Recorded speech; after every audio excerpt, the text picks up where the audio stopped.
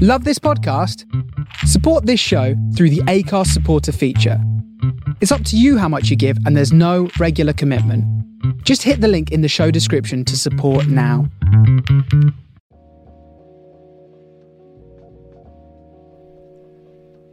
Welcome to the Swirl Suite, y'all. Yeah, this episode, I don't know what to say. Not too many people can stump all of us. All of us are sitting on this recording just lost for words because there are so many gems dropped. I'm not even going to talk a whole bunch and do a whole long intro. This is Ikimi Dubose-Woodson, Executive Director of the Roots Fund. Enjoy. Hello, Black people. Hey, what's going on? How are you? I'm good. I was in the streets this weekend. Yeah. Meaning I was working. So it was all good. It was all good. I was in your neck of the woods, Glennis. Oh, I was Silver Spring. assuming you were going to be talking to Sabrina because you ain't called. No, I was. Okay. Ooh, see, it's all but love here. Look, don't make me go off like Will. Okay. I know we got guests. The guests done joined, and now we about to catch up. Hi. Welcome to the Swirl Suite, darling. How are you? I'm good. How are y'all doing? You looking beautiful. I love your hair. Oh, thank you. You're welcome. It ain't had nothing in it in a couple days. Well, you can't tell it. No, not at all. Oh, well, thank you, ladies. I appreciate you. Mm-hmm. I appreciate you. I'm receiving all of that good energy that's coming through. Yeah, most definitely. For those who have been under a rock and don't know who you are, introduce yourself to everybody. Sure. My name's Ikimi Dubose-Woodson, actually, and I am the executive director of a lovely nonprofit called the Roots Fund that focuses on education for people of color in the wine industry through scholarships, mentorship, and job placement. Nice. Excellent. So go ahead. No, I was just gonna say we're gonna have a lot of questions. So yeah. So okay. So my first statement is not a question, but just a comment.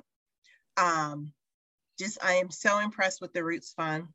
I am so impressed with how much you guys have done in such a short period of time, and not play lip service that a lot of people do. We don't need to name names. We can after the show is over.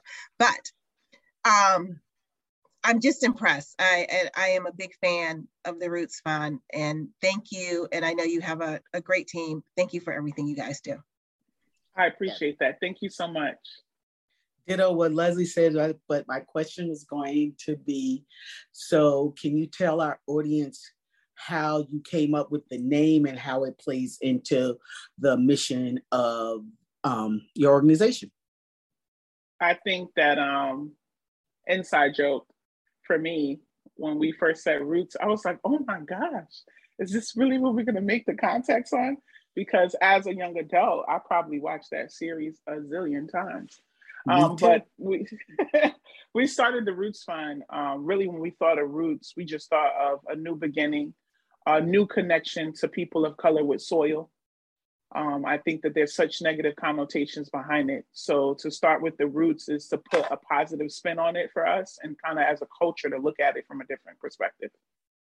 Outstanding. So I've listened to a lot of the few interviews that you've done on audio. I've listened to and I've read a lot of articles about you. We don't know like much about you yourself. So tell us about you, like where you grew up and how you sort of like fell into culinary school. Sure. There are minimal interviews, actually, very few that you can find. It's been intentional though for a reason. It's been time to really focus on the work and not focus on the flash. So that's what I've been doing. But me, I'm from Brooklyn, New York. Grew up in the projects in East New York, pink houses to be specific. My mom was a nurse. My father ran the streets, but they were both good parents, although they had their struggles. I think my family was directly affected by the crack epidemic for sure, close to home and having to adjust and deal with that. Spent a lot of time growing up, raising my younger brothers because of everything that was happening in the world. But I still give my parents their ultimate respect because I think that our entire communities were ravaged by it. And we all were somehow affected or had a close friend or family member, but it really just gave me drive. My father's like, I'm a girl dad, daughter. My dad and I are super close, did everything together, a lot of life lessons, a lot of the wrong life lessons, but I got the positive meaning out of it. But I spent a lot of time with that. And I was in high school. So anyone that knows about the New York City high school system, it's like a lottery to get into schools outside of where you live. So you're automatically sent to a zone school. If not, you have to apply. I was really smart growing up. So I applied for a lot of like the Brooklyn Tech, Stuyvesant High School, things like that. I got put on the waiting list for Brooklyn Tech, which I was excited about, but I had no idea the wait would take up to 6 months. So they sent me to another high school in Manhattan called Park West. And I was just like, oh, I don't care about it. I'll be at the top of the class there. I just need 6 months to wait out. And 3 months in, I needed to pick electives and I picked the culinary class. I definitely took it for granted. But I connected with the head of the culinary department, Gloria Tanderjian, was my biggest supporter until she passed a couple years ago. But she got me started in culinary. It was just a hobby. Then I started showing up to the after schools, the programs, the events. At the same time, I'm taking law classes at BMCC because I was selected for like a pre-law program for college. And eventually I was just like, when my time came to go to the better high school, I decided to stay. And I was just like, I think I want to be a chef. My mom was not supportive. Growing up in the Black family, you got yourself a city job, but for her daughter to be eligible to be a lawyer, to already be predestined for law school, and as a teenager, it kind of was a letdown. But I think she enjoyed it as I got older and she got to vacation and do some of those great things that chefs have access to. But it definitely was a blow for my family because I was on this trajectory for a law school, judge, top of court of the nation. And then I decided I want to be a chef. So, but I made the right choice. I think it was the right thing for me, for sure. Wow. Aren't we lucky? Exactly. I mean, because had none of that happened, we wouldn't have the Roots Fund. So after culinary school, where are some of the places that you worked and how did you find wine? Sure. So got to the end of culinary school and I was a bad planner because I went to college and I worked a full-time job from my freshman year through my senior year, graduated with 3 degrees, all working full-time, spent about 1.5 years of that raising my younger siblings. But I was so determined. When I tell people, like, when you've been without in life, there's a drive that pushes you. So even when you're tired and overworked and you think you can't make it, it's just something inside of you that pushes you forward. And I think that's always guided me. So everyone's graduation came and people like, oh, I got a job here, apply here. And I'm like, I don't have a job and I don't want to stay in this area. I want to move, I want to travel. And I went into the career development office, which was another part-time job for me.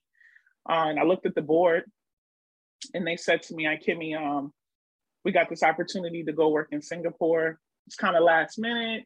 I didn't have a passport, didn't grow up with somebody telling me I should leave the country. So the career development office, literally everybody got together, helped me get my passport. And I went to Singapore and didn't come back for a while.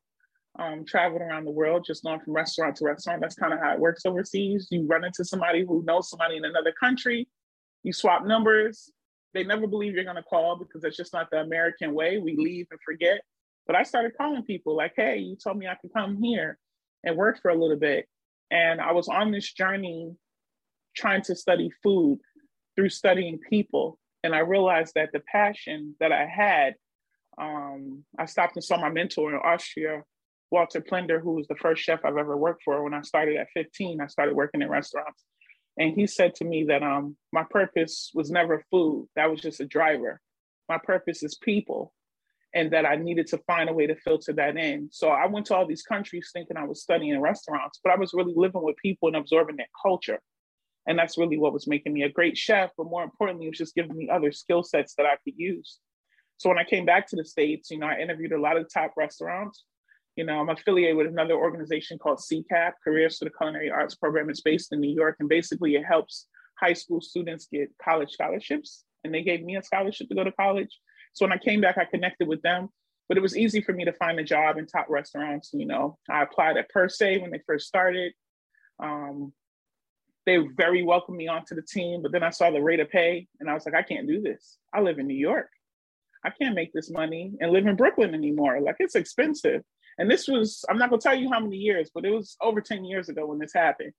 So with that being said, I went into the hotels, fine dining in hotels, which at that point, for me to have an international skill set, I was very desirable. It was very easy to get a job. And I started with Marriott, went on to Ritz-Carlton and luxury brands, went all the way up to their corporate team. First woman of color that completed the program, their management program so quickly.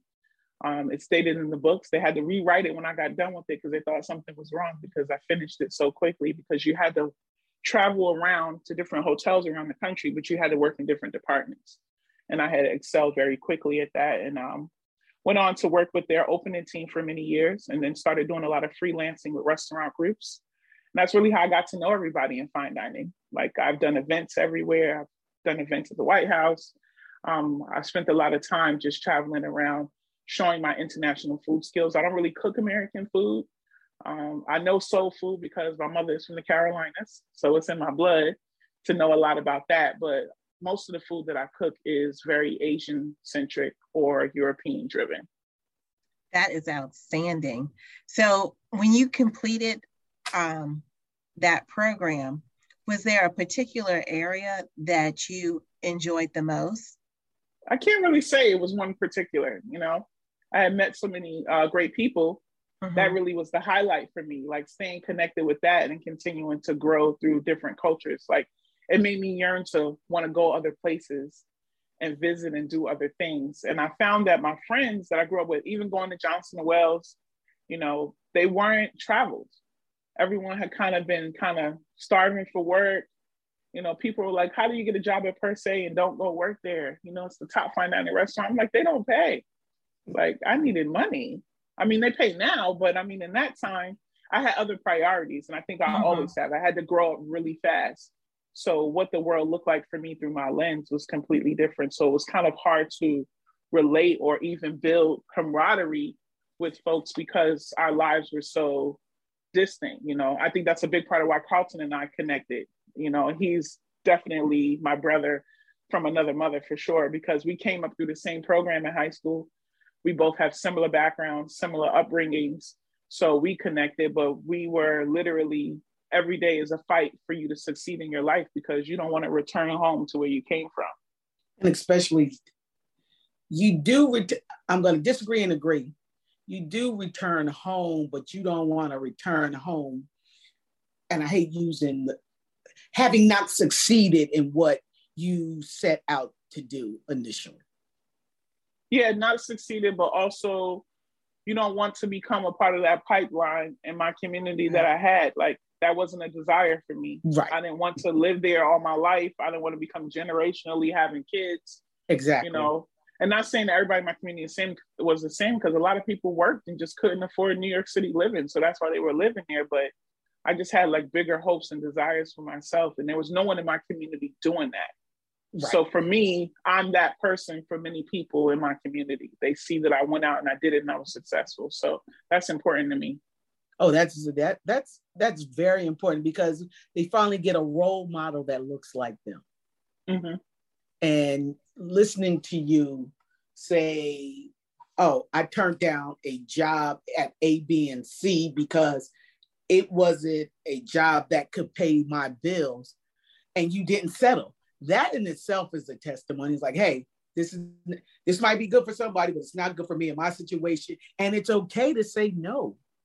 Yeah. It's okay not to take that first, grab, and because that second opportunity could be, and for you, most likely was a better opportunity, and you just didn't settle and get stuck in a rut. And I think this is like just outstanding. I think your whole story. Yeah. And I think the other thing is, I'm sorry. No, you go ahead. No. I was going to say, the other thing too is, we often get caught up in titles and positions and affiliations with different organizations. And the fact that you were like, yeah, this is a great restaurant and it's, you know, it has a name, but it's not meeting my needs, where a lot of people would have just settled to be associated with that organization. I mean, for the culinary world, it's definitely about who you know. It's definitely, I came up in a time where it wasn't racial discrimination for me. Like a lot of Black chefs and chefs of color speak about it. My Spanish has always been pretty good, so I've always been able to connect with a kitchen crew.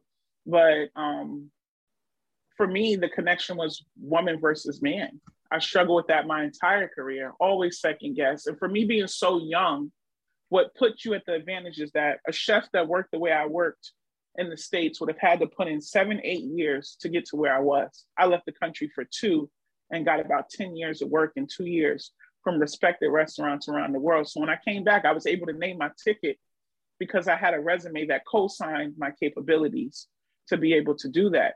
So I went into kitchens majority of the time up until about 7 years ago that were all male. And I was the chef, you know, still struggling to bring in women and logicize with HR departments to tell them women are capable and they can do this, because that was the mindset. You know, one of the very few women that hasn't slept my way to the top.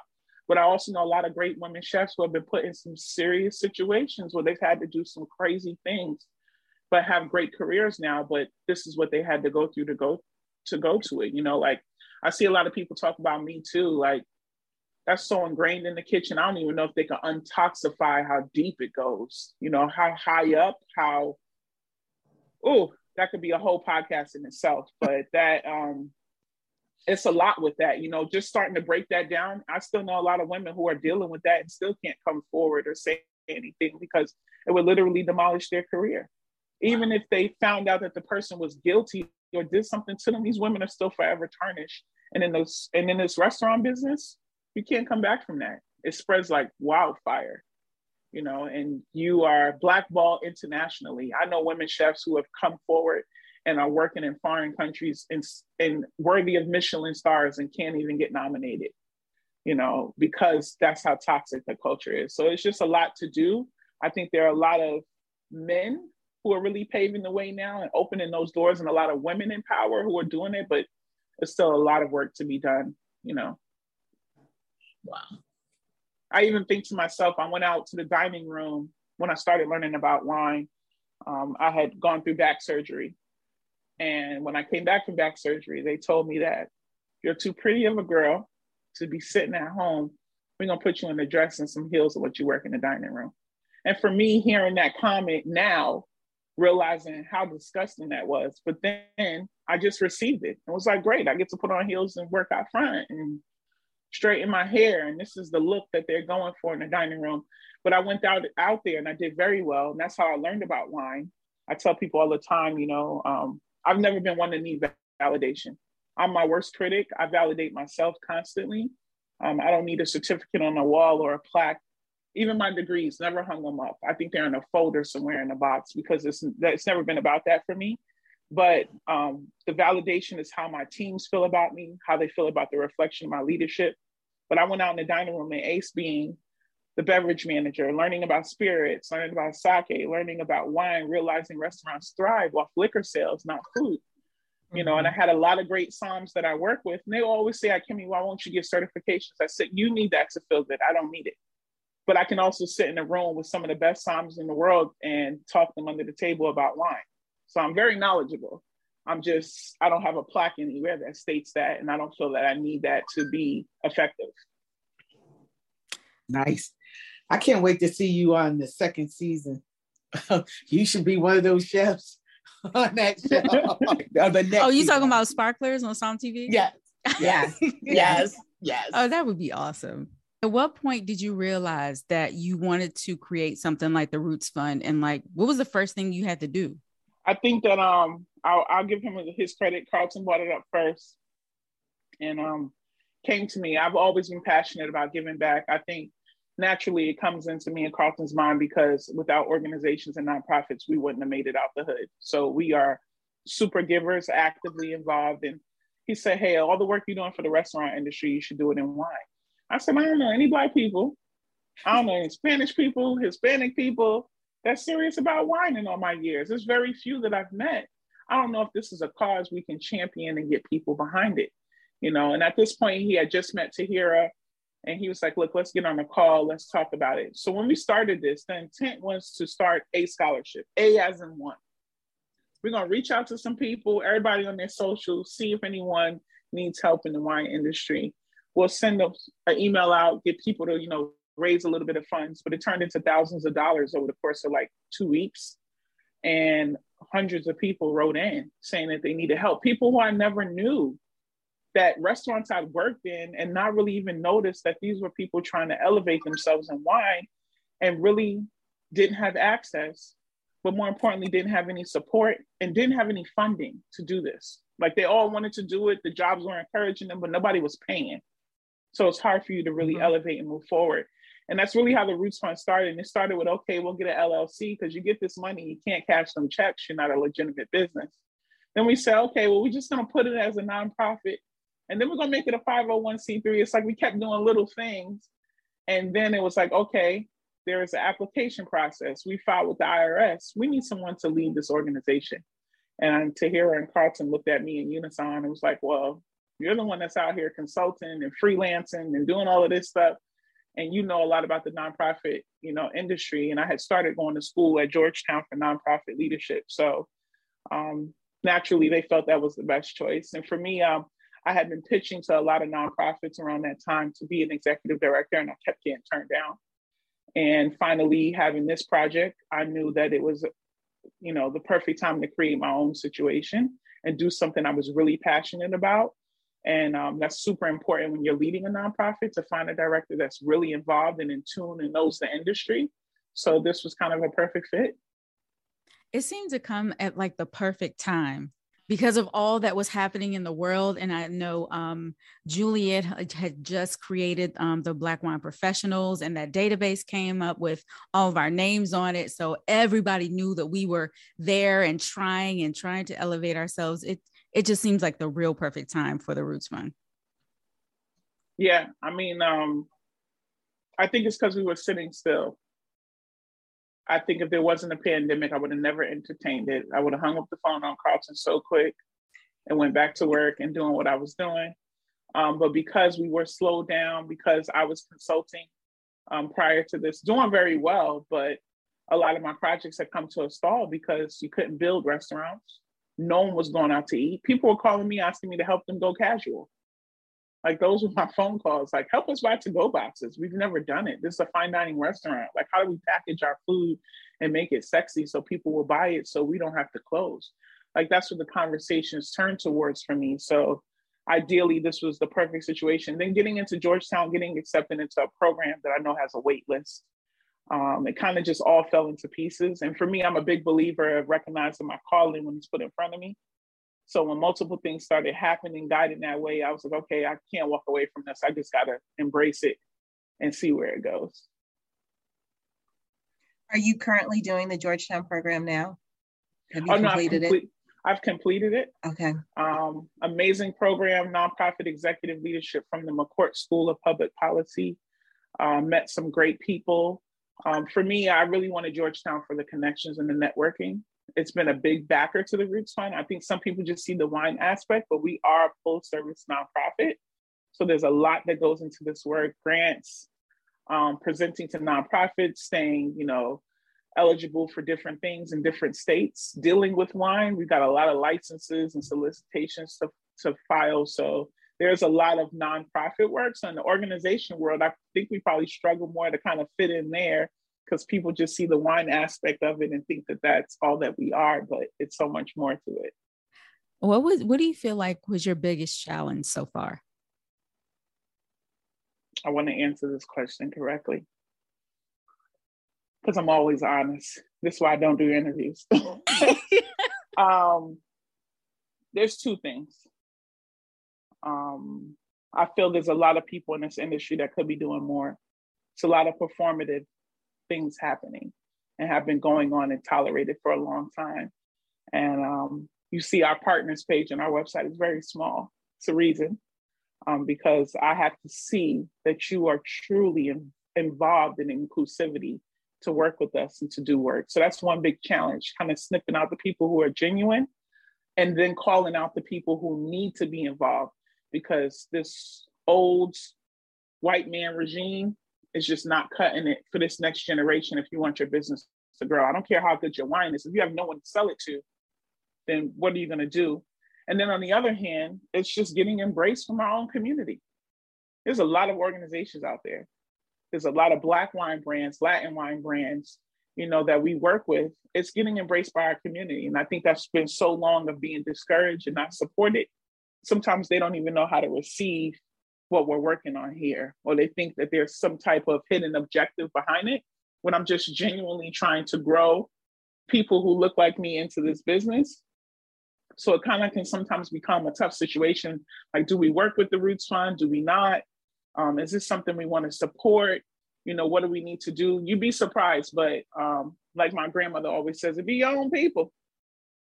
And I think about that, but I'm relentless and I don't give up. I also know that the same way I felt about many instances of my life of being rejected and not being supported is the same way a lot of these brands feel, and they're protective and guarded.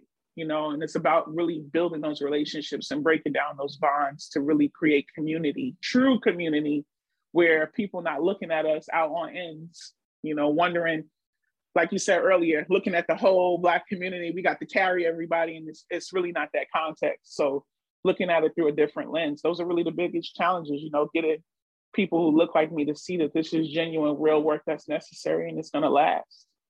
But it's only going to last if we band together. I think that I don't even know how to unpack that right now, but I had a heated conversation with someone about us supporting ourselves and the longevity issue. Mm-hmm. And you can obviously tell that the Roots Fund is not a flash in the pants, what have you, that there is foundation there, and most importantly, there's financial backing there, which I think is the biggest thing that we suffer from, because we don't have the financial backing. So all of the dreams that we want, we can't sustain them at all. But those who don't participate in it, do you think it's just out of fear? Like fear being associated, being too Black, too inclusive, or they just don't know? I think it's a little bit of both. I think it's a lot not knowing. Like people talk about Black wine all the time. There are a lot of Black wine brands. There are not a lot of Black wine vintners. And there's a difference in that. And a lot of people don't understand that. And you'll see a lot, and I'm not grouping them by any means, but you'll see quite a few Black wine brands who are struggling because there may have been issues with the business plan. There may have been issues with the budget. There may have been issues with finding financing because no one's educated them. Our scholars that have their own brands, if you pick out any one of them, I make them write business plans. I coach them through it. I got mentors to support them through it. I got 2 or 3 scholars have their own wine brands struggling before they came to the Roots Fund. They got a mentor for distribution, a mentor for sales and marketing, a mentor for legal, because I want to keep them out of jail. And we support funding for them to get through these things, getting their licenses, understanding about shipping wine to different states. And all of them have told me, no one ever explained this to me. There's no class anywhere that teaches you this. That's legacy we don't have. That's generational wealth, just about, forget money, about business that we don't have. And that's something that I'm focusing on for the latter part of this year, to build a whole beginning to end program and teach them that. Because I've been doing it one-off with the different scholars that are working on it. But imagine how powerful we could be if we know that out in Oregon, you could buy a piece of land for about 20 grand. You could cultivate that. We got a disconnect with agriculture, a bad taste in our mouth about it. I look at my Latin community that wants to be in agriculture, but they're only affiliated with being pickers. They don't even see them as business people. They're not capable. That's the mindset that they have. So I'm working on changing the mindset of people who look like me to believe in themselves and know they're capable, And then forget the access. I tell people that. I get access every day because I go and I tell people this is what you're supposed to be doing. We shouldn't even have a conversation about access. But let's talk about support. Support is what they need. If I go and tell you I'm going to give you this business, I'm going to give you $50,000, and you never seen money like that before, you will not be successful. If I go and I tell you I want to invest in you and I'm going to show you how to make this $50,000 work for you, and we're going to start with a plan and a finance person and a lawyer and understanding how you need to legally protect yourself against me, even though I'm investing in you. No one is doing that. No one has the time, the money, and they tell you they don't have the resources, which is a lot.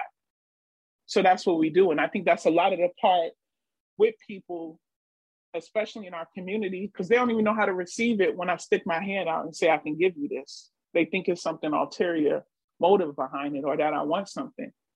You know, I barely make a salary here at Roots Fund. I'm not in this for the money. I got my money before I started this. The point now is for me to give all the jewels and the gems that I got to people who need it so that they can be successful in this business. You know, and I think that that's the fear. People see that and they become apprehensive. Or you get the people who, I've been doing this a long time, Ikimi, and you just got here. And look at all the success you having. And you can't even receive that compliment. Just like the beginning of this call, you told me my hair looked good. I couldn't even tell you thank you right away. Right in my mind, it clicked to me to change my mindset. I had told you all the reasons why I thought it looked horrible. That's a trauma response from us. We got to stop doing that. You know, and I worked hard doing that. We offer mental health therapy for all my scholars. I don't let them stay in the program if they won't see a therapist. And it's for free. I don't charge. I don't care about your insurance status. All I ask you to do is get on the phone for an hour every 2 weeks and show up.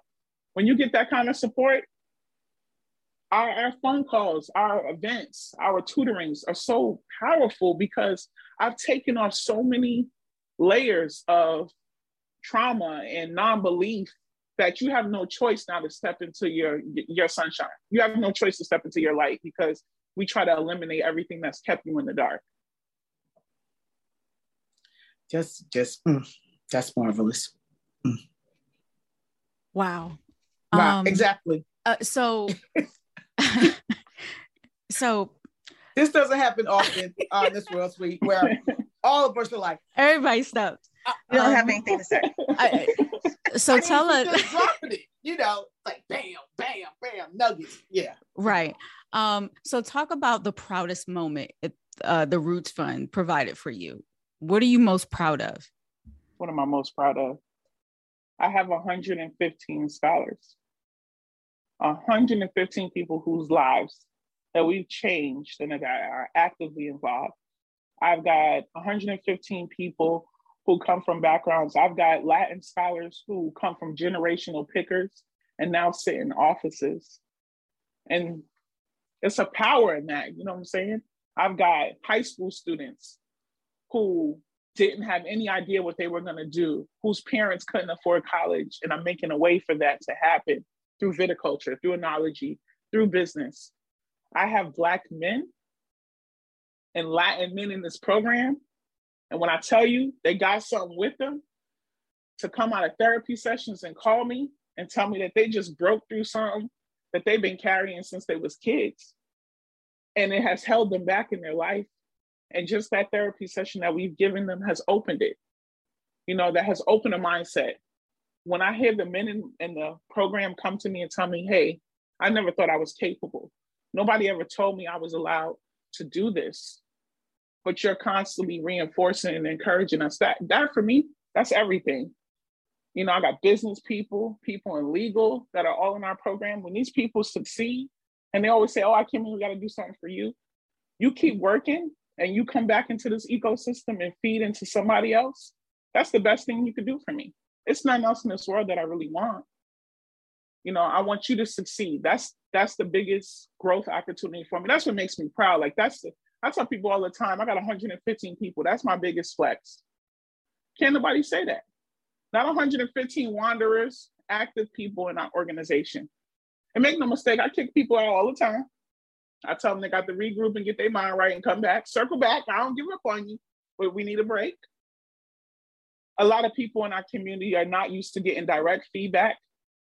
we have been coddled. And that's become normal acceptance to us, to just say for somebody to give us a piece of the story and tell us to go off. You know, I tell them directly, and a lot of them, they struggle to receive it. But I tell them, I'm not going to whitewash you in this world. I'm going to tell you what nobody else has been telling you. You wonder why you can't get this business proposal through? It's because you've done the unimaginable here as a first-year business plan. And I've rewritten business plans with people, and they've gotten loans.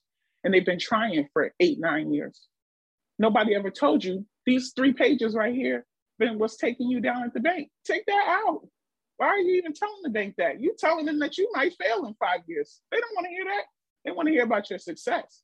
We got to think through this plan and make something better. I think that's what makes it really go. I tell people all the time, you don't have to evaluate what we do. I'm not looking for accolades, interviews. Look at the work. That's it. It speaks for itself. If I never said anything again, the people who benefit from this organization are who shine the light. Y'all quiet again, all 3. This is a first. Yeah. Okay, add that to your accolades too. So when the next interview you do, when they say, well, what are some of your greatest achievements? You talk about your 115, and I almost shut down the swirl suite. Almost. Yeah. There we go.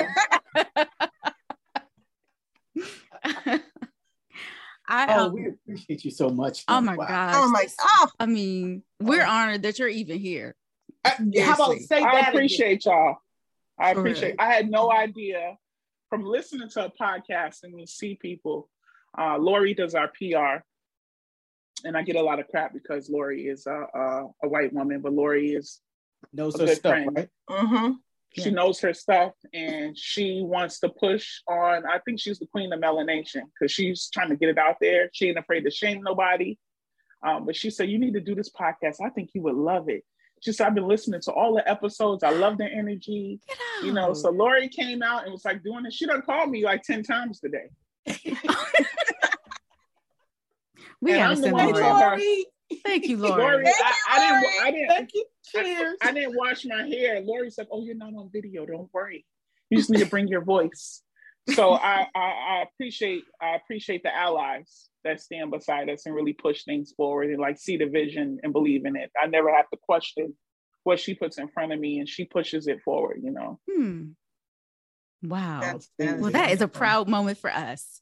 Yes, indeed. So, Yes, Okay. indeed. So I found this quote in one of the few articles that you have out there, but this quote really touched me. You said, "Find what you love and let it kill you." What is that for you? I'll probably die in a room of strangers. My family will be upset because I'll be in a room of people who really, my family will feel are not my family. But that means that I've done my life's work. So my name Ikimi is a Japanese water proverb. And what that means is to take of something big to make something small. So literally it's a picture of a small lake with a very skinny inlet, but the inlet leads out to this big roaring ocean. You know, my grandma, super spiritual growing up. My father's mother never went to church, but was very spiritual, always reading about, first person I ever heard tell me about Buddhism and meditation and being on a higher level within yourself. She told me all the time that I was a giving spirit and I would die giving. And I didn't really understand that. And I used to tell her, oh, grandma, I can't wait to get married, like all my friends. She said, that may never happen for you because you are so purpose driven. You may just have a partner all of your life. And that's going to give you fulfillment beyond belief. Don't get caught up in titles and doing all these other things.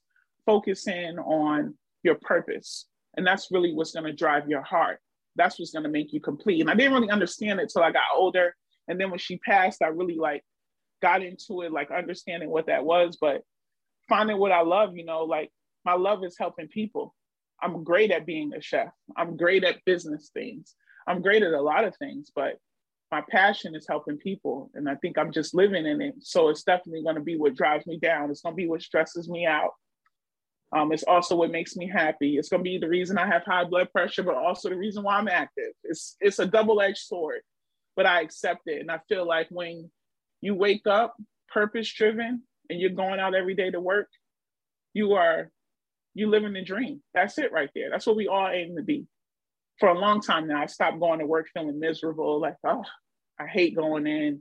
I don't want to do this anymore. I don't feel like I'm doing anything wise. I wake up every day and do something that I love, but it's definitely going to kill me because it's hard work. It's long work.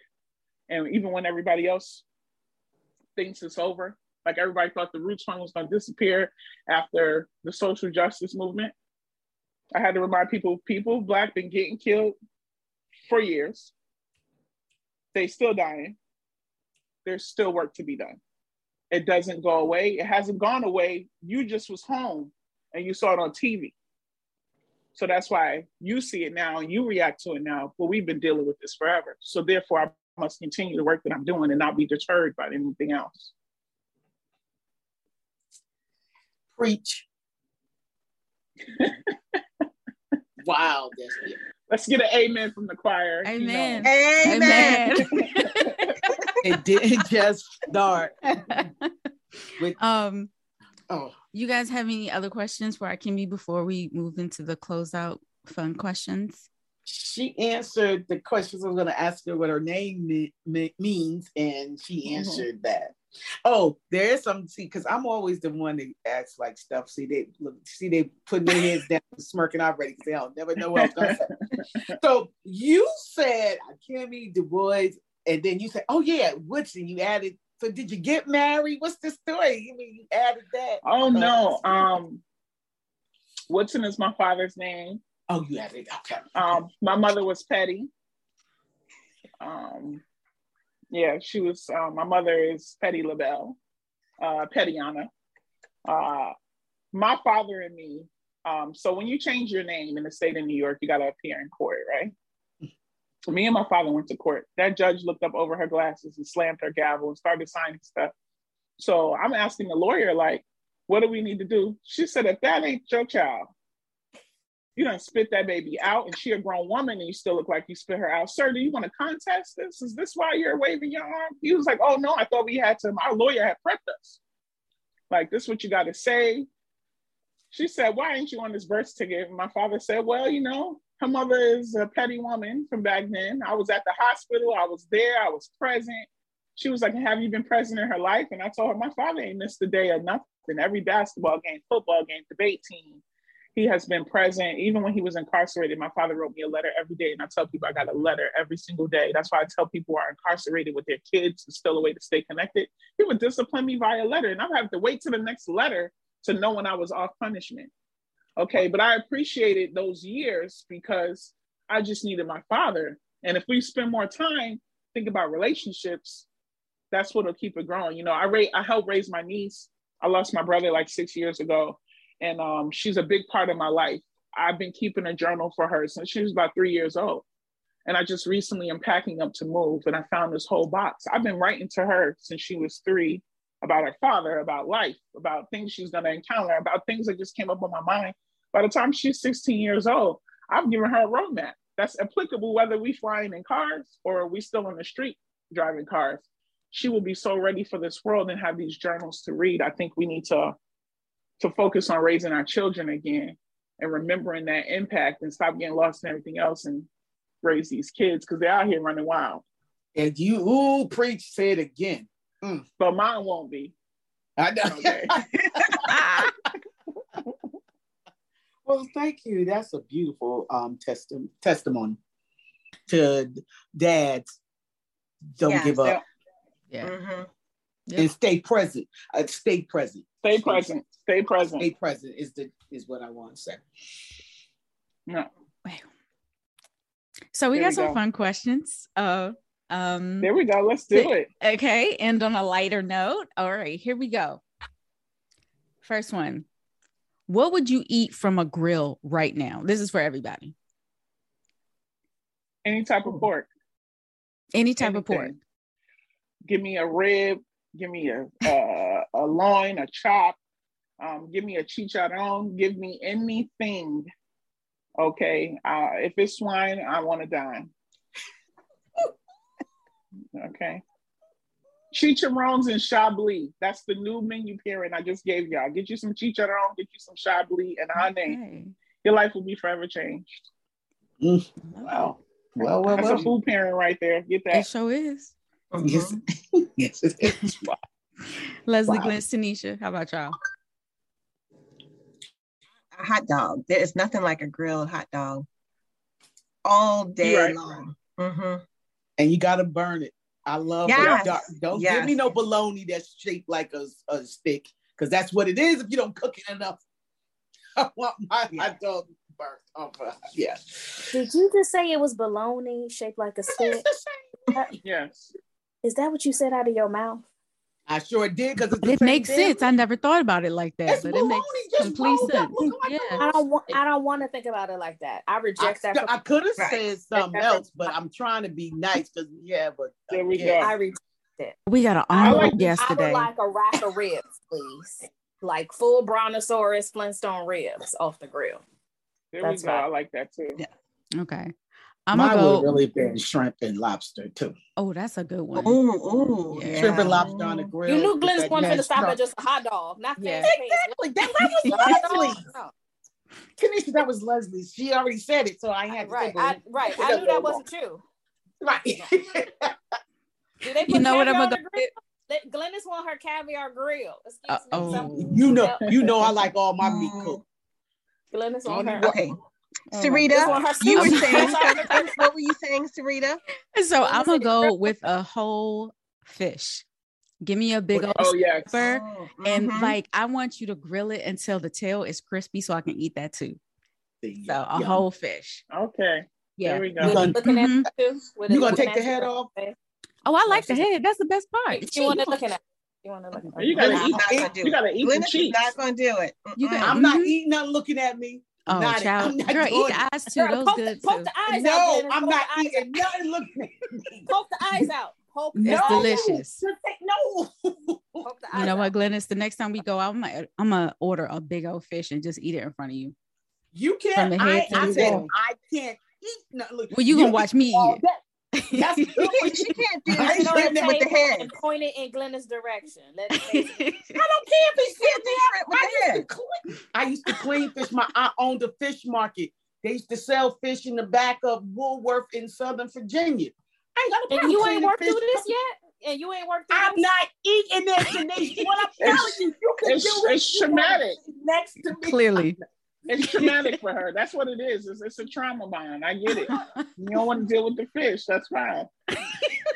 I'm not. What if we can like grill fish. it and then create a Woolworth front so you can just face it head on. You I know, like go forward.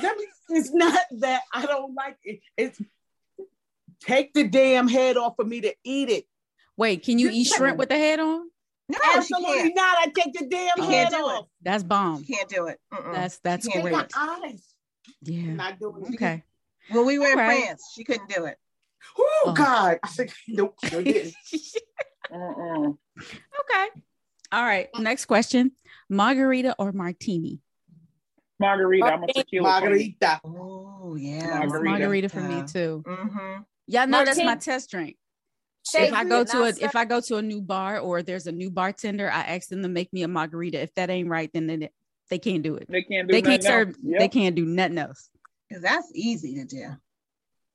Well, And I'm some the people have opposite. screwed I it ask up. for a martini. And if they can't make a martini right, then I'm like, no, your bar is dumb. That's And fair. y'all shut it down. That's fair. Yeah. That is fair. What about you, Ikimi? Margarita. I'm a tequila Margarita. woman all the way. Mm-hmm. Nice. Yep. I got more tequila than a little bit. I just got a gift from Maverick at Lobos, and they sent me a kit. Oh wow. So I got a bunch of their tequila. This right here, Bazal. I visited them in Mexico. Oh my God. Let me tell you, Bazal. honey. Mezcal, Bazal. I'm writing it down. Is- mezcal, tequila, all of that. It's meant to be drank. That's right. Finally. Okay. This is just a random question. Maxwell or Eric Benet? Ooh. Okay. Go ahead. I'm gonna say neither and say Kenyon Dixon instead. I'm over Eric Benet for reasons of Halle Berry, but Sure. I do like Maxwell, but I need something like I need you to make me laugh, make me cry at the same time, make me emotional. And Maxwell sometimes just make me sad. So I can't do it all the time. His new music is okay, but I love me some Kenyon Dixon. I mean, y'all got to look him up. He's also going to be at our auction in April, but honey, that R&B soul, like I grew up listening to Sam Cooke, Coltrane. My grandfather played jazz, so that's what resonates with me. I need soul music. Like I need something that's, I done caught a tear, I done had a testimony, and I'm trying to get naked at the same time. Got you. Girl, I need all three. Say it again. All right, tell me, that. Maxwell, Eric Benet for you ladies. Let's see. Leslie, you look like you had something to say. Okay, well, first of all, I'm going to see Maxwell this weekend. Oh, nice. I'll let you know how it goes. Yes. Okay. But Eric Benet is sex personified. Like if you have ever seen him in concert, only person who has stopped me in my tracks could not get it together until after the first couple songs. Yes. Okay. I can see that for you, Quiet Storm. I can see that for you. I definitely see that for you. Glennis, Tanisha? Maxwell for me.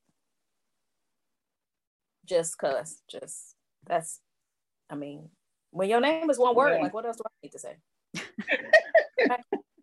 All right, Glennis is thinking on it. No, I'm laughing because damn, Serena does this all the time. She give you these two choices. She be like, okay, I like both of them, but I'm kind of like you. I would do Gregory Porter and Kim. Ooh, okay. I love me some Kim now. Yeah. We're just happy you knew who these people were, Glennis. Thank you, because y'all was going so to shady. New kids on the block. That's so shady. I need that old school now. If we really want to talk about the only one that really does it for me is Marvin Gaye. But I just said that a million times on the podcast.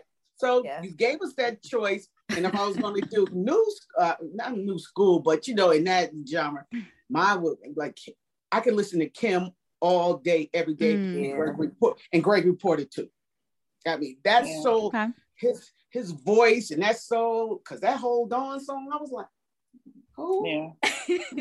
Anyway, so there you go. I love that Marvin Gaye too. I love Teddy Pendergrass. Yeah. I've listened. I ain't never had no man yell at me and tell me to turn off the lights like that. So I'm a good listener. That's all I'm saying. I'm a good listener. It's Maxwell for me, and it's honestly it's his album that everybody ignores. It's Embrya. Everybody ignores that album, but to me, that is like bedroom music, like all day, every day. So it's excellent. Maxwell for me. I've seen him in concert. He's actually really good. Is he good? Okay. He's very good in concert. Yeah. Oh yeah, he put on a good show now. You're gonna be treated. Mm-hmm. Yeah. Mm-hmm. He probably will be singing to me. So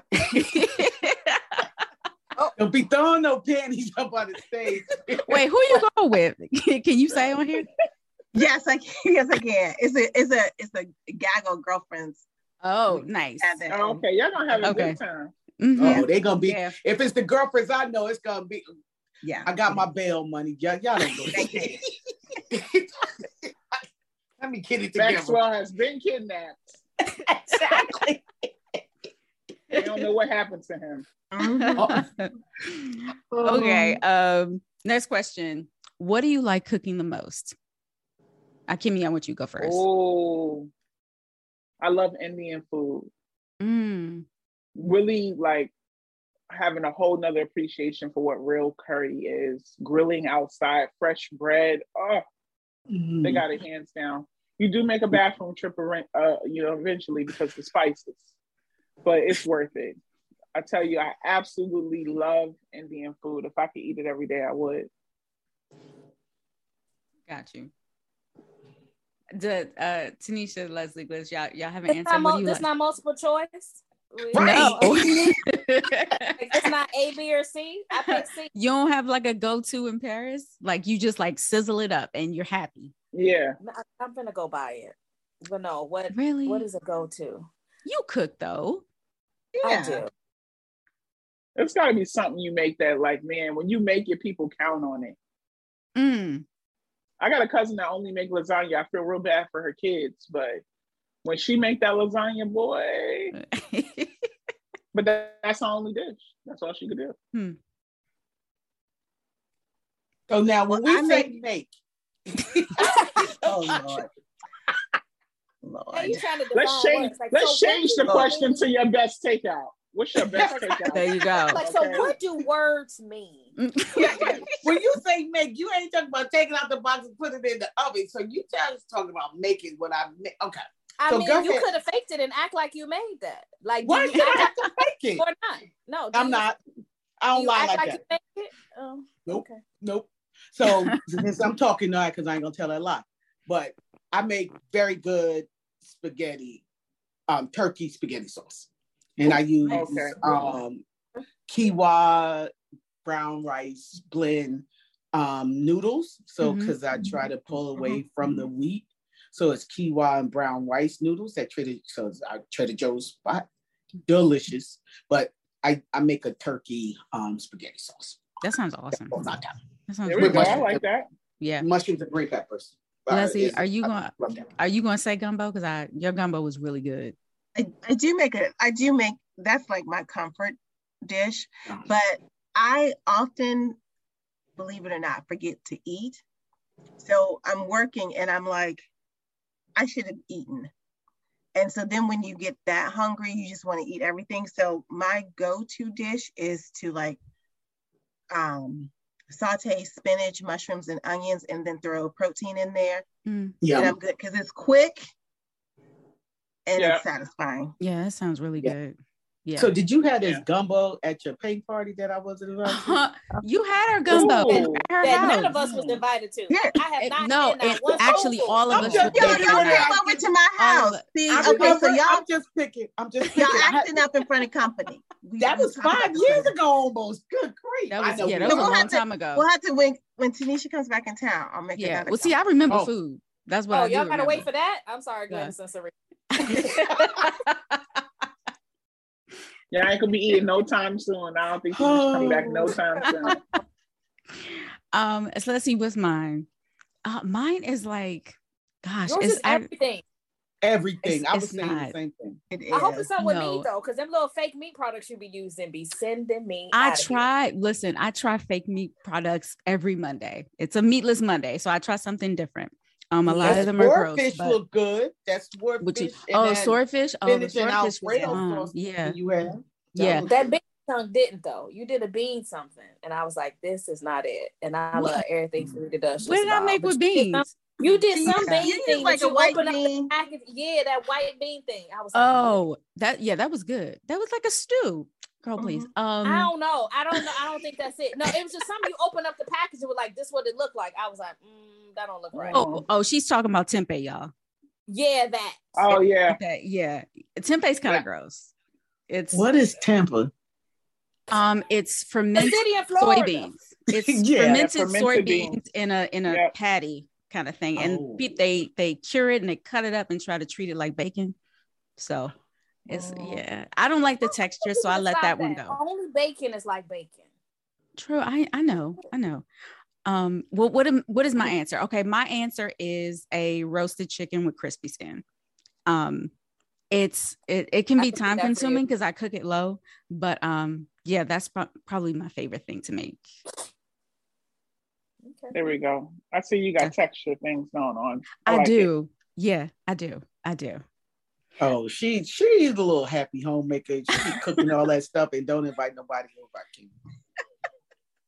Shameful. Because that's scampi. I still want, because that's another one of my favorites. Oh, with the bucatini? No, that turned out good. I can't even lie. That shit was bomb. Yeah. Oh. All right. All right. The last question. Last question is for Ikimi. What do you like to drink after a long day of cooking?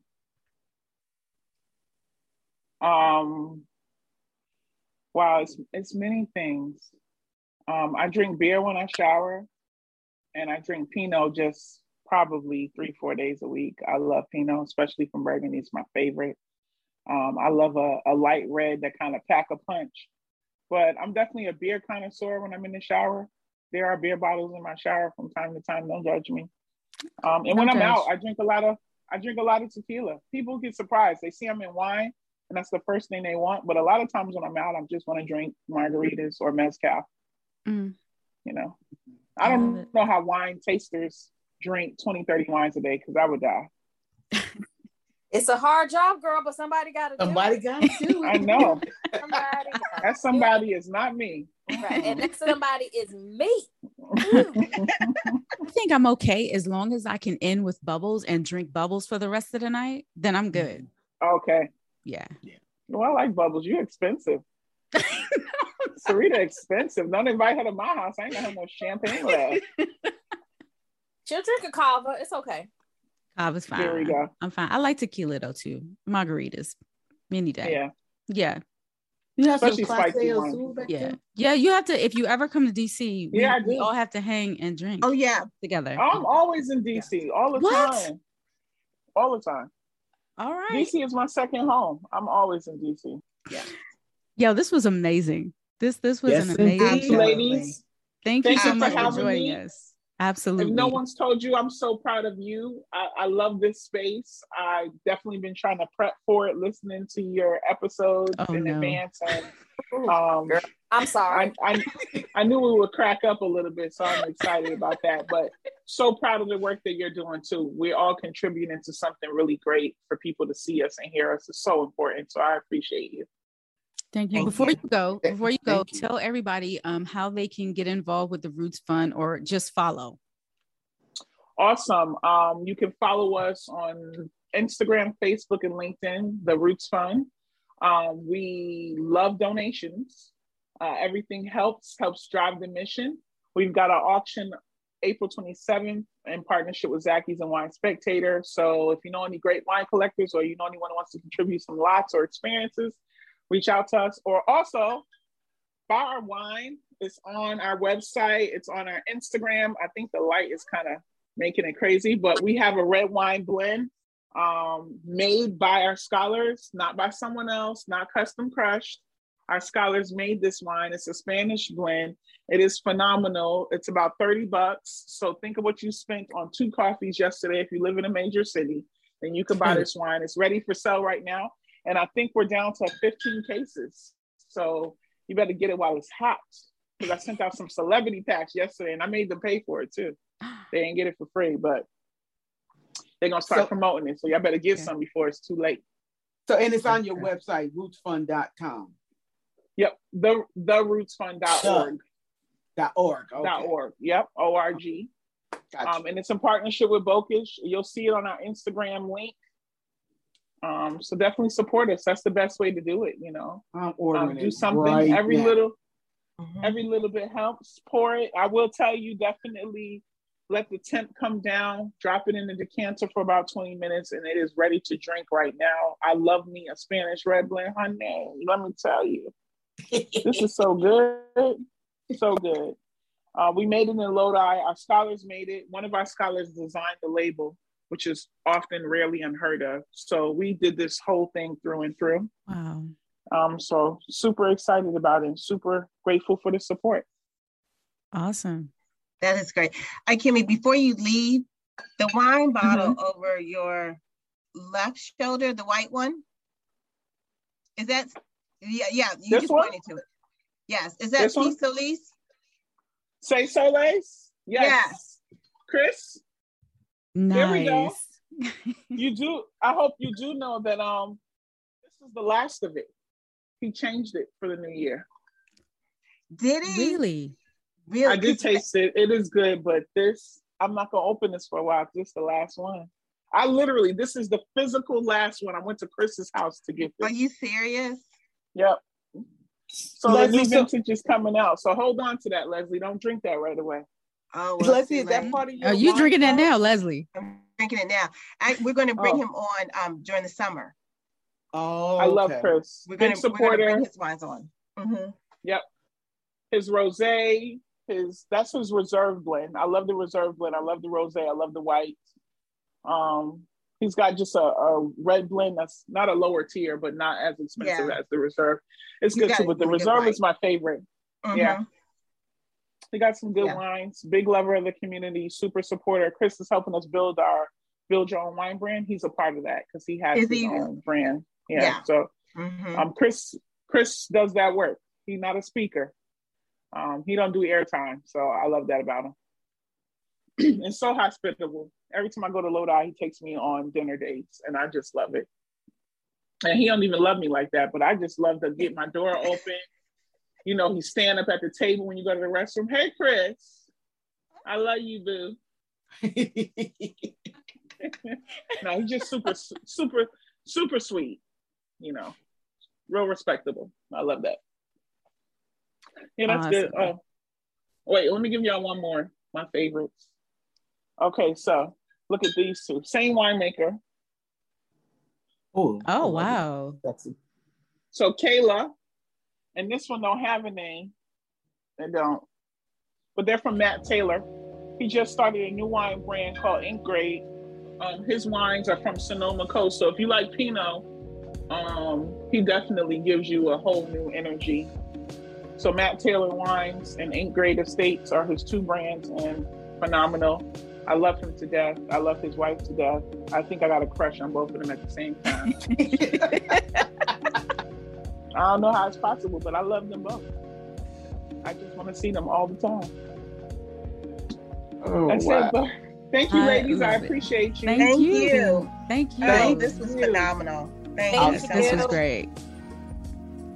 Did I not tell you that this was going to be a great episode? So be sure to follow Ikimi on social media, follow the Roots Fund, get involved, make donations, spread the word, do all the things. And most importantly, leave us 5 stars wherever you're listening to this podcast. Have a great week. Cheers.